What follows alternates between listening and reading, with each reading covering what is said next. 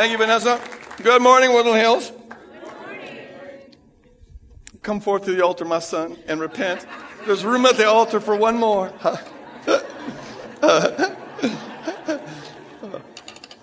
Just as I am, without one plea. Well, I hope you're all in a good mood this morning. If you're not in a good mood, consider the fact that while you were sleeping, 15,000 people on the planet died, and you weren't one of them. So smile. If you're not 6 feet under or dust to the wind, you got something to be happy about. So we're here, and it's good. It's good. So I'm Greg Boyd. I'm a teaching pastor here at Woodland Hills Church, and it's great to worship with you, have to be in the presence of God, and then now to crack open His Word. We're in a series that we're calling Twisted Scripture. It's about Scripture that we believe has gotten largely twisted as it's been kind of repeated and believed out in the broader evangelical Christian world. And so we're looking at what do these passages mean when we put them in context. We're finding that very frequently the meaning of a passage means the opposite of what it's taken to mean out in the general populace. It's always important to put things in context. So last week we dealt with Romans 9, which I believe is the single most misunderstood passage in the Bible. Today we're going to be looking at the book of Job and a certain passage in chapter 1, which is, in my opinion, a close second to Romans 9 in terms of its misunderstanding. In fact, my honest conviction is that the book of Job is the single most misunderstood book in the Bible. And I'm going to be trying to show that here this morning. Before we get into it, let's pray. Father, I just thank you for everybody in this congregation, for your love for them and the way you've been working in their life from the get-go. And that's brought them to this point. And I thank you for all of our parishioners, and I pray blessing on them. Whatever they're doing, whatever part of the world they're in, I just pray, God, that you'll use this word to instruct, inform, inspire, motivate, maybe convict them. And Lord, now will you infuse this word with your authority to help us understand this scripture. And Holy Spirit, use it, I pray, most importantly, to purge from our mind any residue of any suspicion, any hint that you are less beautiful than you're revealed to be in Christ. And that your love is less beautiful than it's revealed to be in Christ. And Lord, just deepen our relationship with you, our commitment to you, our surrender to you as we sang here this morning, that we might be pouring out our all for you as you poured your all out for us. We pray this in Jesus' name, and all of God's people said, amen. Okay, so the context is this, as a lot of you know, in the book of Job, Job gets hammered by Satan, and he ends up losing his 7 sons. They all die, and his 3 daughters, they all die. He gets all his possessions wiped away, all his cattle, everything. The only thing that remains is his wife, and that was not a blessing. So Job was thinking, can we do a trade here? One of my sons for my wife. She's the one who says, curse God and die, Job. Great asset there. So this is a nightmare situation. And then we have this response on the part of Job, chapter 1. They're running the aisles this morning, I'll tell you. Then Job arose and tore his robe and shaved his head and fell upon the ground. That's standard ancient Near Eastern way of grieving. And worshipped. And he said, naked I came from my mother's womb, and naked shall I return. The Lord gave, the Lord has taken away. Blessed be the name of the Lord. And in all of this, Job did not sin or charge God with wrongdoing. Is it the case that we're to believe that every blessing we have is the Lord giving, but every loss we have is the Lord taking? This passage is usually quoted in times of catastrophe. I remember about 12, 13 years ago, maybe you recall this, it was in the Pioneer Press. The headlines were, the Lord gives and the Lord takes. There's a photograph of a man speaking at a funeral, and it was a funeral of his 5 children. And what had happened is his wife had gone into some kind of postpartum depression or craziness or psychosis, and had drowned the 5 children in the bathtub. Remarkably, I don't understand this, but she was tried as a sane adult and is now serving life in prison. But the husband, coming out of the background of theology that he came out of, in the funeral he says, the Lord gave us these 5 beautiful children, and now the Lord has taken these 5 beautiful children. Immediately I'm thinking, well then, why isn't God on trial? If the Lord is the one who did it, why blame the woman? But was that an appropriate use of this verse? Is the verse telling us that this is what we should believe and what we should say? There's a lady I knew a number of years ago now, and she gave me this testimony that she and her husband had trouble conceiving of a child. For years and years they had tried, and the doctor said it's very unlikely, if not impossible, for you to have children based on some biological things. But just at the point where they're about ready to give up on this, she miraculously conceives. And she goes everywhere and testifies to everybody about how God had answered the prayer and miraculously given her this baby. And then in the process of giving birth to this baby, the baby was breech and the cord was wrapped around its neck. And there's a number of complications that led to the baby being stillborn. And so this lady's question, of course, is why would God do this? That was her belief at the time. And she goes to the doctor of theology at a local college here and asks, why would God take me to the pinnacle of joy and supernaturally answering this prayer and then draw me to the pit of hell by taking the baby in the process of childbirth? Why? And his answer was, well, the Lord gives and the Lord takes, and blessed be the name of the Lord. And everything the Lord does is good and wise, and so we must just praise him because this was good and wise. And perhaps there's a lesson that he wants to teach you out of this. And as a result of that counsel, she walked away from the faith for 8 years. When I had met her, I spoke at a different church, and she was just trying to come back to the faith. But her question to me was, what would my response be to this? And see, if the picture of God that this presupposes, just enter into this. God gives you a baby. Oh, the joy. Supernatural. Wow. And then just as you're about ready to give birth to this child, he takes it. Nope, I take it back. Why? Because there's a lesson you're supposed to learn. Though I'm not going to tell you what the lesson is. What kind of pedagogy is that? It sounds, I'm going to kill your kid to teach you a lesson, and you got to figure out what the lesson is. And meanwhile, all sorts of ladies who don't want children or who are on crack cocaine or whatever, they get to have babies, but you don't, because there's a lesson you're supposed to learn, and so figure it out. This is an Al Capone picture of God. But you can see why it seems to come from this verse. The Lord gives, the Lord takes. So the question is, how are we to interpret this thing? Well, I'm going to suggest to you that if we put it in the context of this whole book, this is another example of a passage which is meant to mean the opposite of the way it's taken. I put it into original context. It's not advocating that this is a theology that we're supposed to believe. The book's telling us this is a theology we're supposed to reject. Okay, I'm going to have to do an overview of the whole book to make this point, so put in your thinking caps, hang with me. It's going to be intense. It's going to be an adventure. So here we go. First thing you got to ask, as a part of the biggest context, is to say, what kind of book are we dealing with? What kind of literature are we dealing with? Because you don't interpret political cartoons the way you interpret a legal document or read a historical narrative. No, you have to look at the kind of literature you're dealing with. Most scholars argue that the book of Job is under the genre of an ancient epic dramatic poem. Ancient epic dramatic poem. If you read the book of Job and look at how the people talk there, it's not the way people normally talk. It's very poetic. It's very lyrical. It's very dramatic. It doesn't mean that it's not anchored in historical events. It very well may be. But that's not the important point. The point is what lesson is the author teaching us by dramatizing these events, putting it in this poetic form? And like many ancient epic poems, Job has a prologue. Many of these works have a prologue. You find this a lot in ancient Greek tragedies. And the prologue is there to set up the storyline. And the way the prologue in Job sets up the storyline is it lets us in on a secret that the characters in the book don't know about. We learn about this conflict between God and Satan, and the characters in the book never do. And that's important because we'll see here that one of the most fundamental points of the book of Job is to teach us how much we don't know. We are like the characters in this book. We don't know why this happened to Job. They never find that out.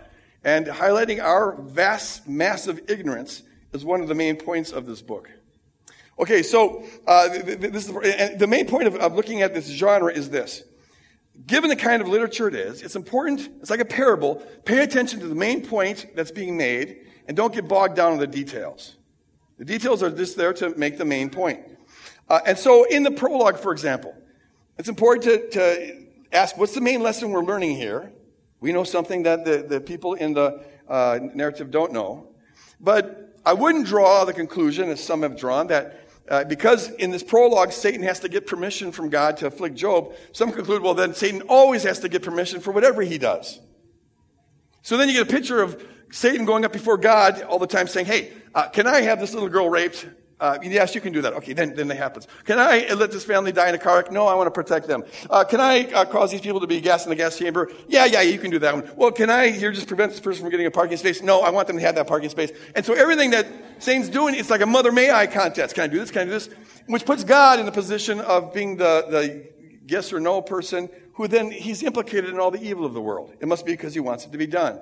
And I think you're just reading too much into this. The narrative doesn't say that this is what always happens. It's just setting up the storyline in this case. Look, you don't have to ask God for permission for every particular thing you do, good or evil. You've got a kind of a carte blanche permission because you've got free will. It's in your power to go this way or that way. There's your permission, but it's not a specific Mother May I. And certainly isn't the case that God wants you to do the bad stuff you do. No, that's on you. Well, Satan's far more powerful than you, so I think that he has to get this specific permission for everything he does. So look at the main point of the storyline, and don't get bogged down in the details. We'll see there's a number of other things in this prologue, which if you are taking it literally and looking at details, it would screw up your theology in some massive ways.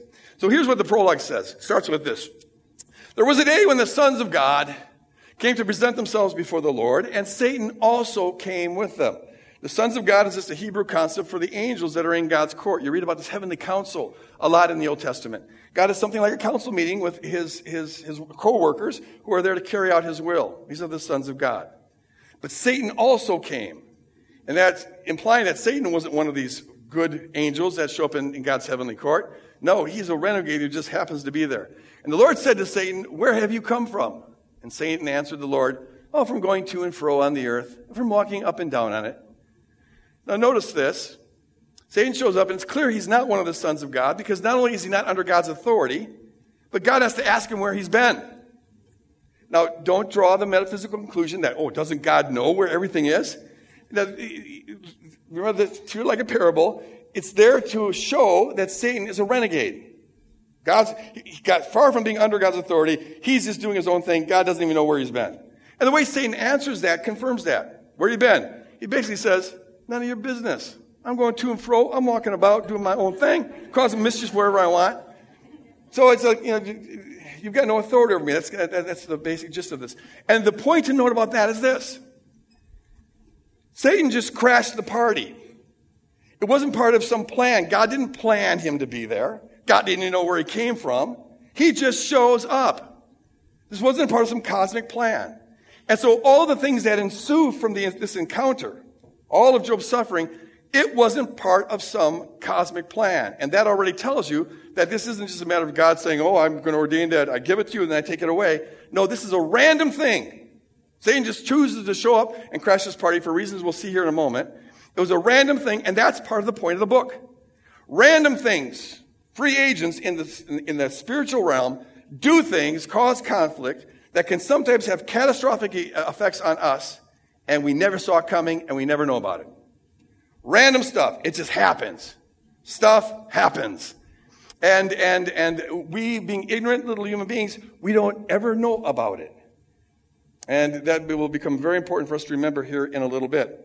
Now, once Satan just shows up, crashes this party, a kind of spiritual warfare ensues. God brags on Job. What a righteous guy Job is. And it's kind of flaunting the righteousness of Job in the face of Satan's evil. But then look what Satan says. He goes, do you think that Job fears you for nothing, honors you, reverences you for nothing? Have you not put a hedge about him and his house and all that he has? There's apparently been a hedge of protection that God's had around Job. And why is that hedge there? Well, because Satan is running to and fro. Okay, so there's been a hedge of protection. And then he says, you've blessed the work of his hands, and his possessions have increased in the land. But if you put forth your hand now and touch all he has, destroy all he has, and he will curse you to your face. Now, folks, Satan here is throwing down the gauntlet because what's going on here is he's making a charge against God's character. He says, God, it's not surprising that Job honors you. Look at all the benefits he gets. And what's at stake in this is the question, does anyone worship God because he's God? Does anyone worship God for free? And most importantly, is God a Machiavellian control freak? Is God a manipulator? Is God just moving us around like little puzzles, little puzzle pieces, throwing out little benefits here and warnings over here to corral us into doing what he wants us to do? So now there's a character assault on God in the heavenly realms as before the entire angelic host, which is why Satan crashed this party. It's a public slander. You are a Machiavellian control freak. Now, in the context of this literature, how can this question be answered? Before the angelic host and now before the audience, because we're in on the secret, the question is God in fact a Machiavellian control freak? Does anyone worship God for free? Are human beings free? Do we really make choices? Or are we just being manipulated? Now, how can the question be answered in the context of this prologue? If God was to just incinerate Satan, well, that would totally prove that Satan was right. He is a Machiavellian control freak. Look what he does to the opposition. If God was to just ignore him, well, that would at least leave the question open and would kind of give the impression that maybe he is telling the truth. He is a Machiavellian control freak. In the context of this narrative, the question, the challenge can only be answered by being put to a test. Let's see. Let's play this out. What happens when Job loses everything? Now, Satan wants God to do it. You put forth your hand and touch all he has. But God doesn't do that. He's not that kind of God. What he does is he lifts that hedge of protection. It's an unfortunate necessity given the verbal cosmic warfare that's going on here. But he has, in the context of this prologue, no choice but to lift that hedge of protection. But he says, he's in your power. Here's how it reads. Everything he has is, behold, it's in your power. Which means it's on you. This is what you want to do anyways. That's why the hedge was there. You're trying to get to him. No, I'm going to let you do what you want to do, but it's on you. It's not on God. Only upon himself, his health, you can't put forth your hand. So Satan went out from the presence of the Lord and did all this. So notice, it's not God who's doing the taking. This is a Satan thing. It's on him. In fact, far from God doing the taking, Satan has to go out from the presence of God to do his nasty stuff. Now, don't draw the metaphysical conclusion that God isn't everywhere. I thought God was omnipresent. Remember the kind of literature you're dealing with. It's just there to put a distance between God and his presence in the heavenly realm and the disaster that happens to Job. So it ends up being this. Job becomes the unfortunate victim caught in the crossfire of this cosmic battle where God's character is at stake, though he doesn't know that. And he's suffering precisely because he's righteous. Precisely because he was the most righteous person in the land, he now is going to suffer and never know why. And that's part of the point of this book as well.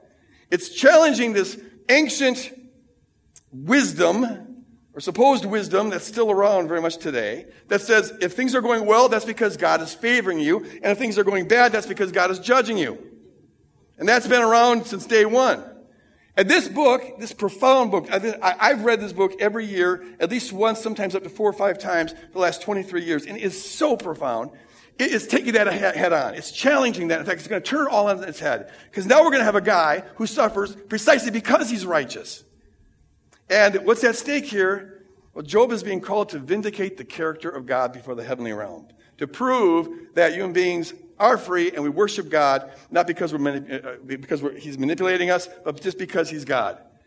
But he doesn't know that, which tells us that things can happen in the spiritual realm that affect us greatly, and a whole lot can be at stake, far more than we know, and how we respond to those situations. Because we human beings are vastly ignorant of this. Now, here's the thing. You got to know that there's 2 competing theologies that are at play here in the book of Job. On the one hand, we just saw Satan's theology. God is a Machiavellian, manipulative control freak, a puppeteer God. And then we have God's theology that he gives at the end of the book of Job. We'll look at both of them. Satan's theology is actually shared by both Job's friends and Job. They both assume, in different ways, that God is pulling all the strings. Job's friends believe it this way. They think that God's pulling all the strings, but God is just. And if God is just, then that means Job is being punished. And so throughout the book of Job, they're always saying, Job, you deserve this. Own up to it. There's some sin in your life, and God's punishing you. And Job's always pushing back on that. And so we read throughout this book things like this. One friend says to Job early on, hey, think, Job. Come on now, reflect a little bit here. Who that was innocent ever perished? And where were the upright ever cut off? As I have seen, those who plow iniquity and sow trouble reap the same. And by the breath of God they perish, and by the blast of his answer they are consumed. That's what's happening to you, Job. Now think about this. I mean, this is the kind of thing that comes out of the mouth of these friends all the time. And actually, folks, it sounds all too evangelical sometimes. Now, where have the innocent ever perished? Well, I can think of a few examples. Like every kid that ever got killed or had a disease or cancer before the age of 9 or so, that'd be an innocent someone perishing. And where were the upright ever cut off? Well, Jesus comes to mind, as all the apostles. In fact, it seems that righteous people get cut off quite a bit. So, what planet is this guy from? Where is his head buried in the sand? But see, it illustrates how selective we can look at the world when we really want to believe something badly. It jaundices our perception of the world. This is the most inaccurate statement you can imagine, and yet this guy's living in a la-la land because that's the land he wants to live in.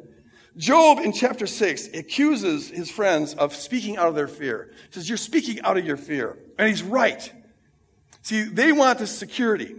They want to believe God's pulling all the strings, but they're righteous. And since they're righteous, nothing bad will ever happen to them. And they can feel good about all of the blessings they have because they come right from God.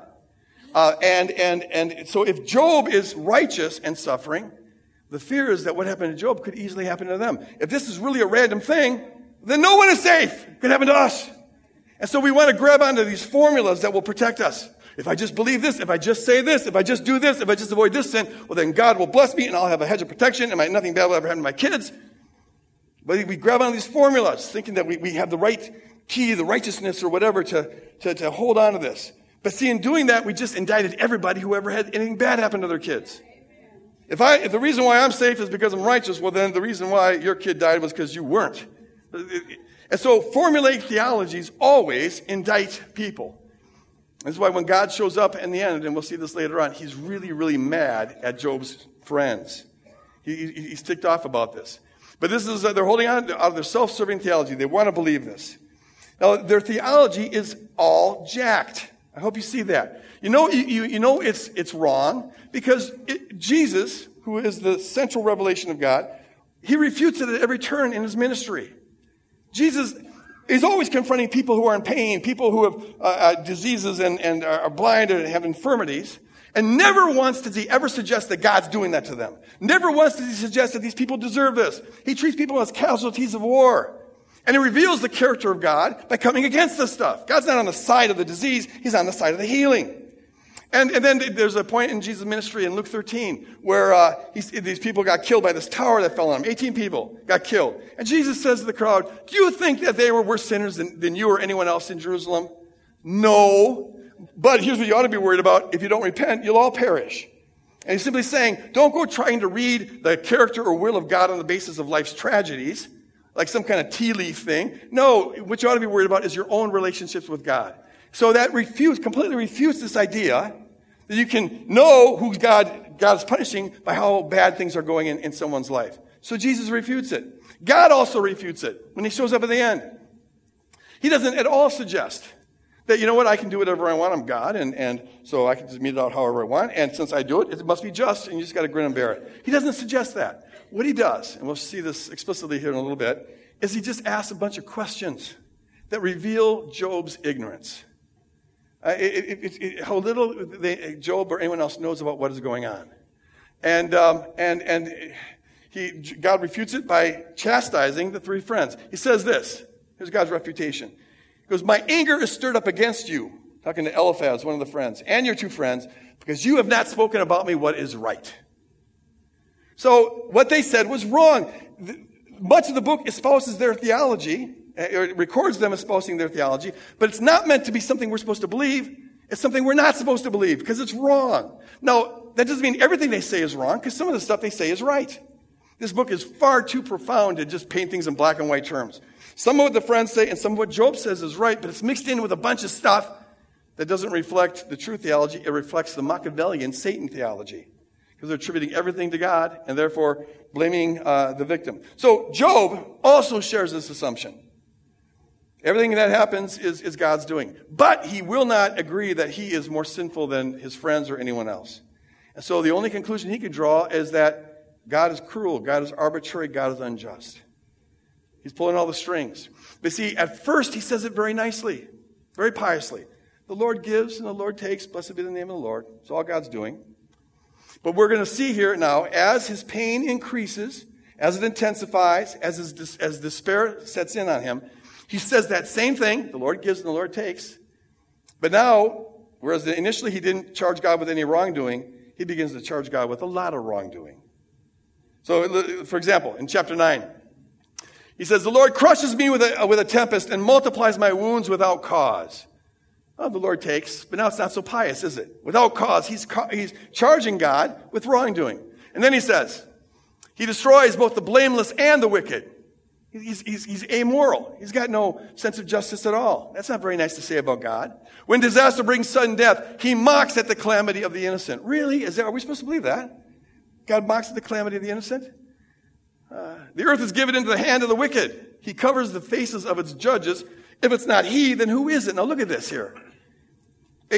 Job can't even consider the possibility that the judges themselves have made themselves wicked and don't judge justly. He assumes that if the faces of the judges are covered, if they can't see justice, well, then it must be God doing it. He's holding to the Machiavellian view of God. God's the puppeteer pulling all the strings. Only now, see, as Job's pain intensifies, he gets more and more ruthlessly, logically consistent with that assumption.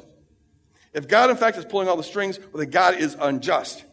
Evidence of it is that the judges don't judge justly, and so the innocent find themselves out on the street, so God must be mocking the innocent, laughing at them because he's the one who did it. Is that stuff we're supposed to actually believe? I don't think so. A little bit later on, he says this. Does it please you, God, to oppress me, to spurn the work of your hands while you smile on the plans of the wicked? Are you enjoying yourself up there as you're tormenting me and approving of the wicked because you're the one who's making them that way? And then he goes on to say, your hands fashioned and made me, and now you have completely destroyed me. The Lord gives, the Lord takes. Only now it's not so pious. And then he says, you hunt me as a fierce lion.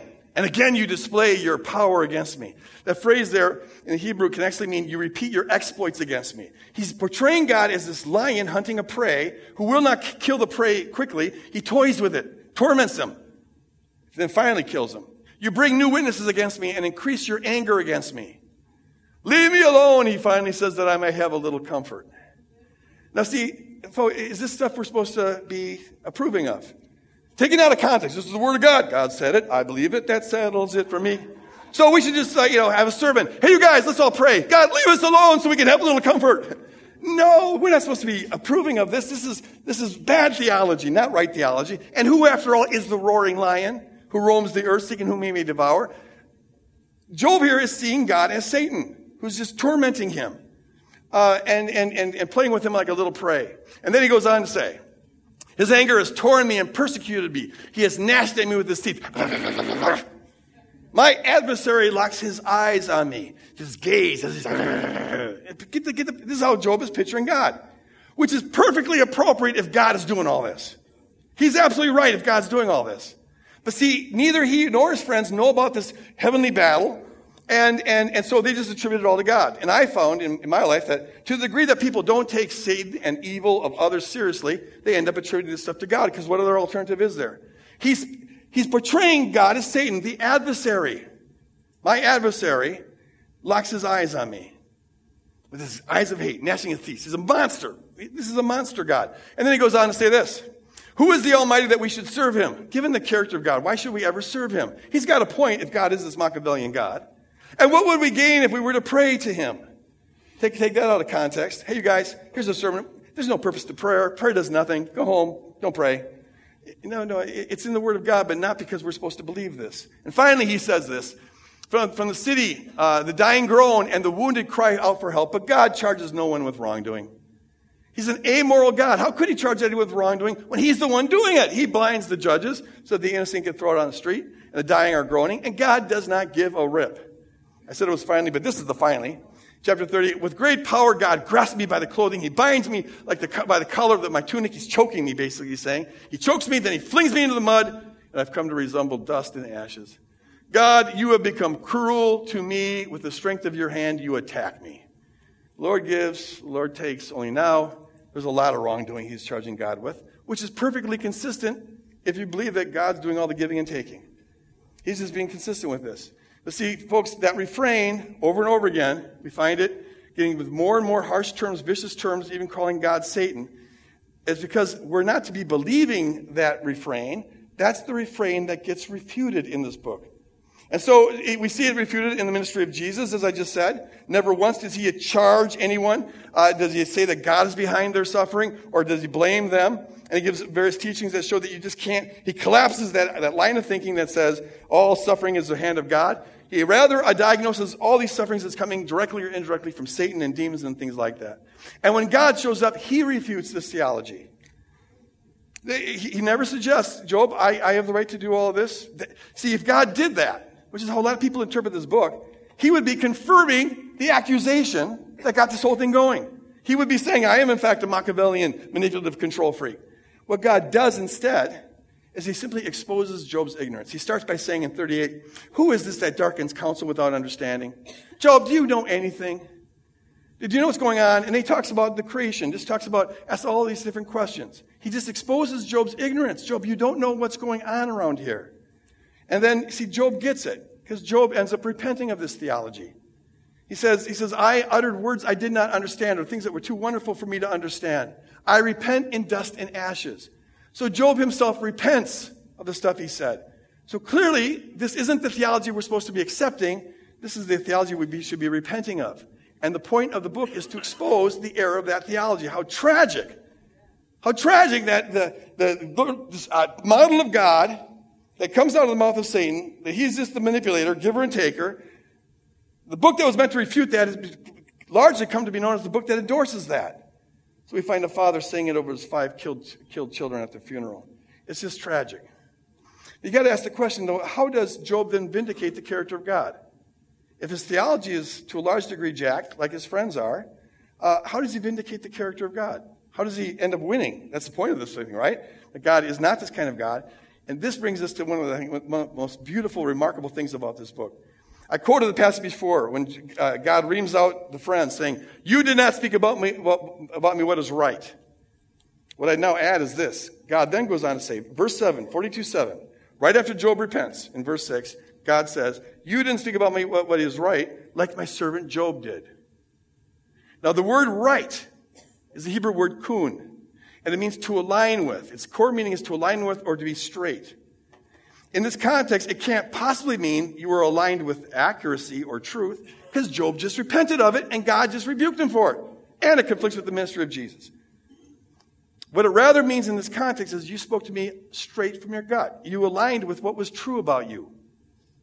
And what God is saying here is he vindicates the character of God because this guy stayed honest, whereas Job's friends fall back on their fluffy religious talk and self-serving theology that indicted Job and that makes God really mad. Job was honest with God. He kept the lines of communication open throughout the whole book. He never just shut up about God, shut him away or whatever. He kept on talking with God, pleading with God, railing against God. And see, here's what it says about the character of God. God sees that language as bad as it was, as almost blasphemous as it was, as vile as it was, as unorthodox as it was, as wrong as it was. God sees that he's speaking from the gut, and God loves that. He's being faithful to his heart. He's not pretending here, and God adores that. This reveals a God who loves honesty over accuracy. Even though accuracy is important, what God wants most of all is honesty. He wants an honest relationship with honest people who choose to be in relationship with him.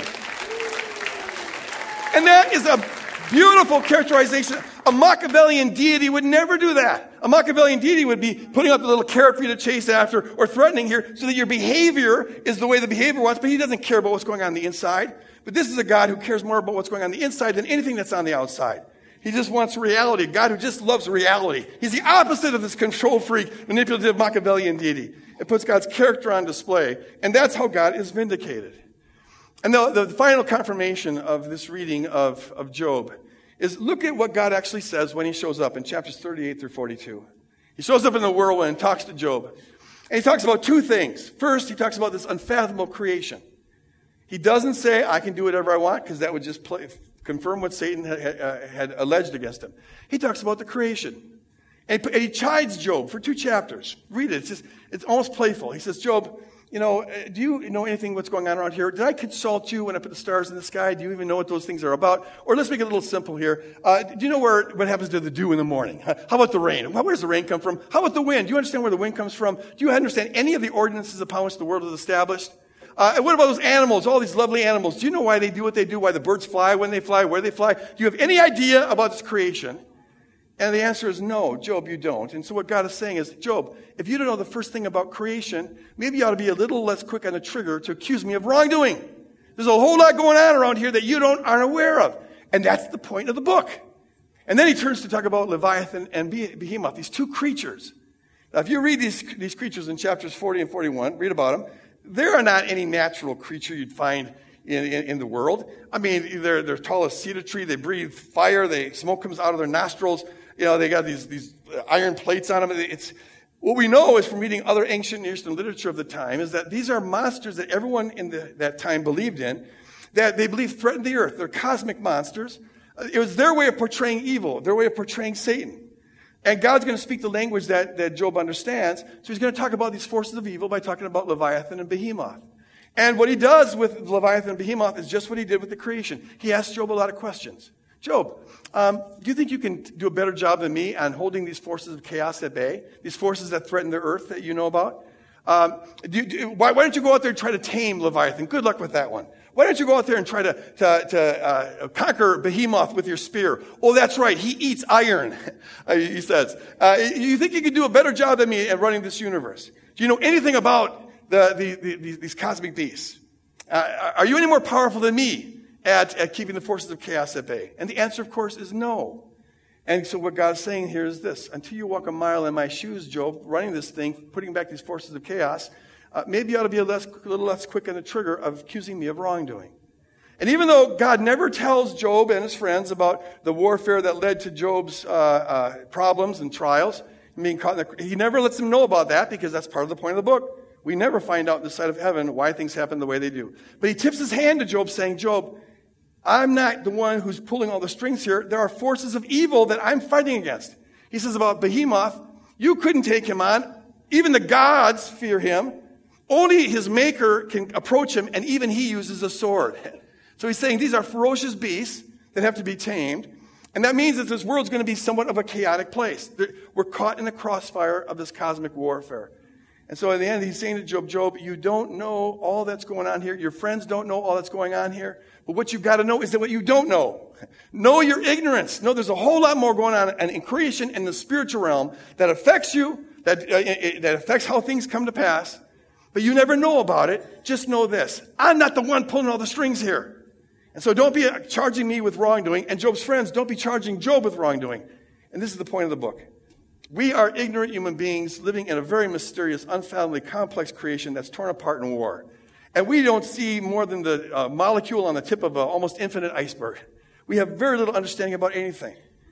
And see, if we forget all that we don't know and forget all the variables that affect things, we'll start charging God with everything, alleging God with everything. Or if we think that God's pulling all the strings and is just, we'll start judging other people. Oh, you're being punished for your sin. And the whole point of the book of Job is saying this.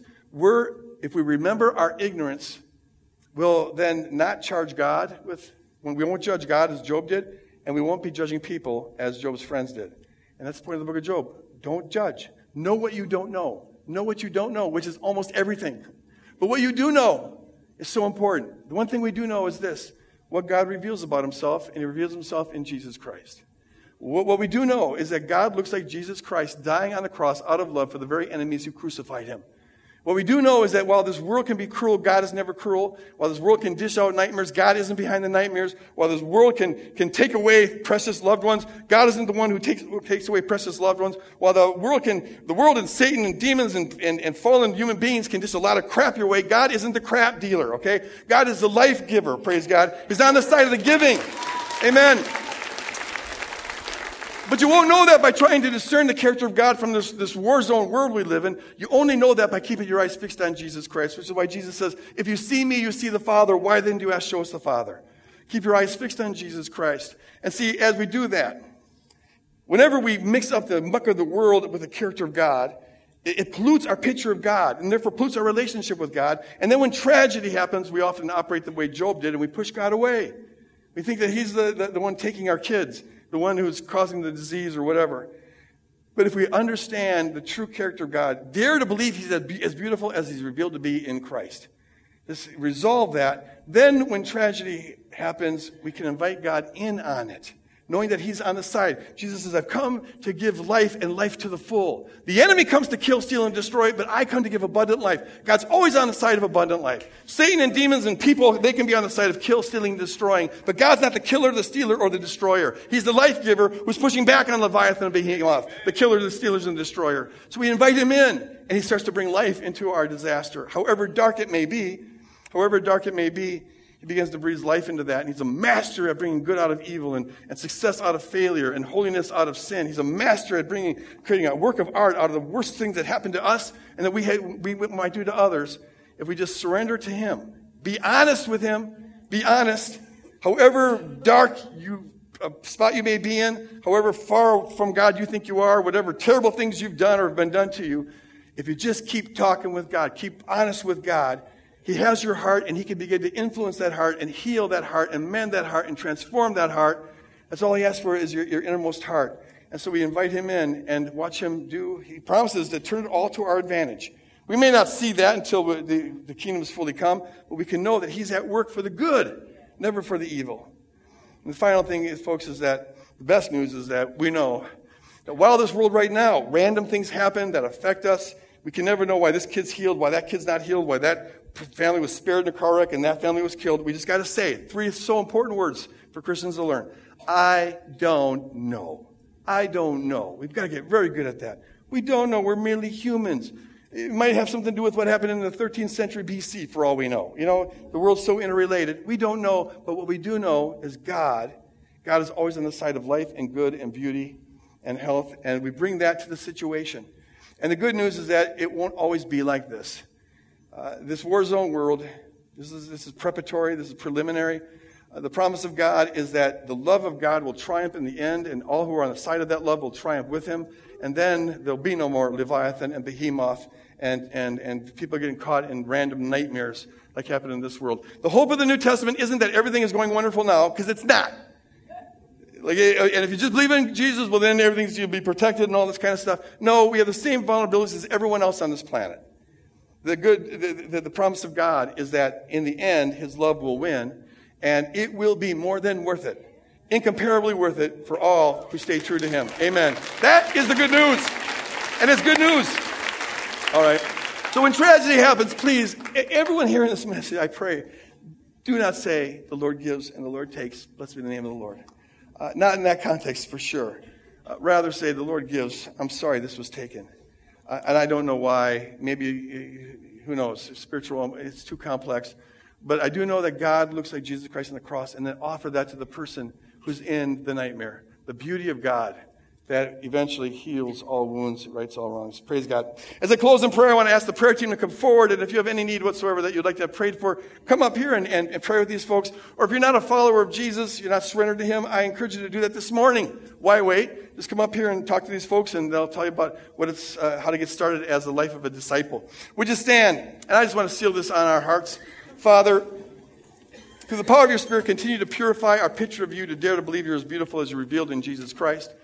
And Lord, help us to be a people who don't ever indict others with self-serving theology, but rather humbly offer your love to all people in all situations, inviting you into every single situation of our life. And help us, God, to always keep the lines of communication honest and open with you, our loving Savior, in Jesus' name. And all of God's kingdom people said, Amen. God bless you guys. Go out and love on the world.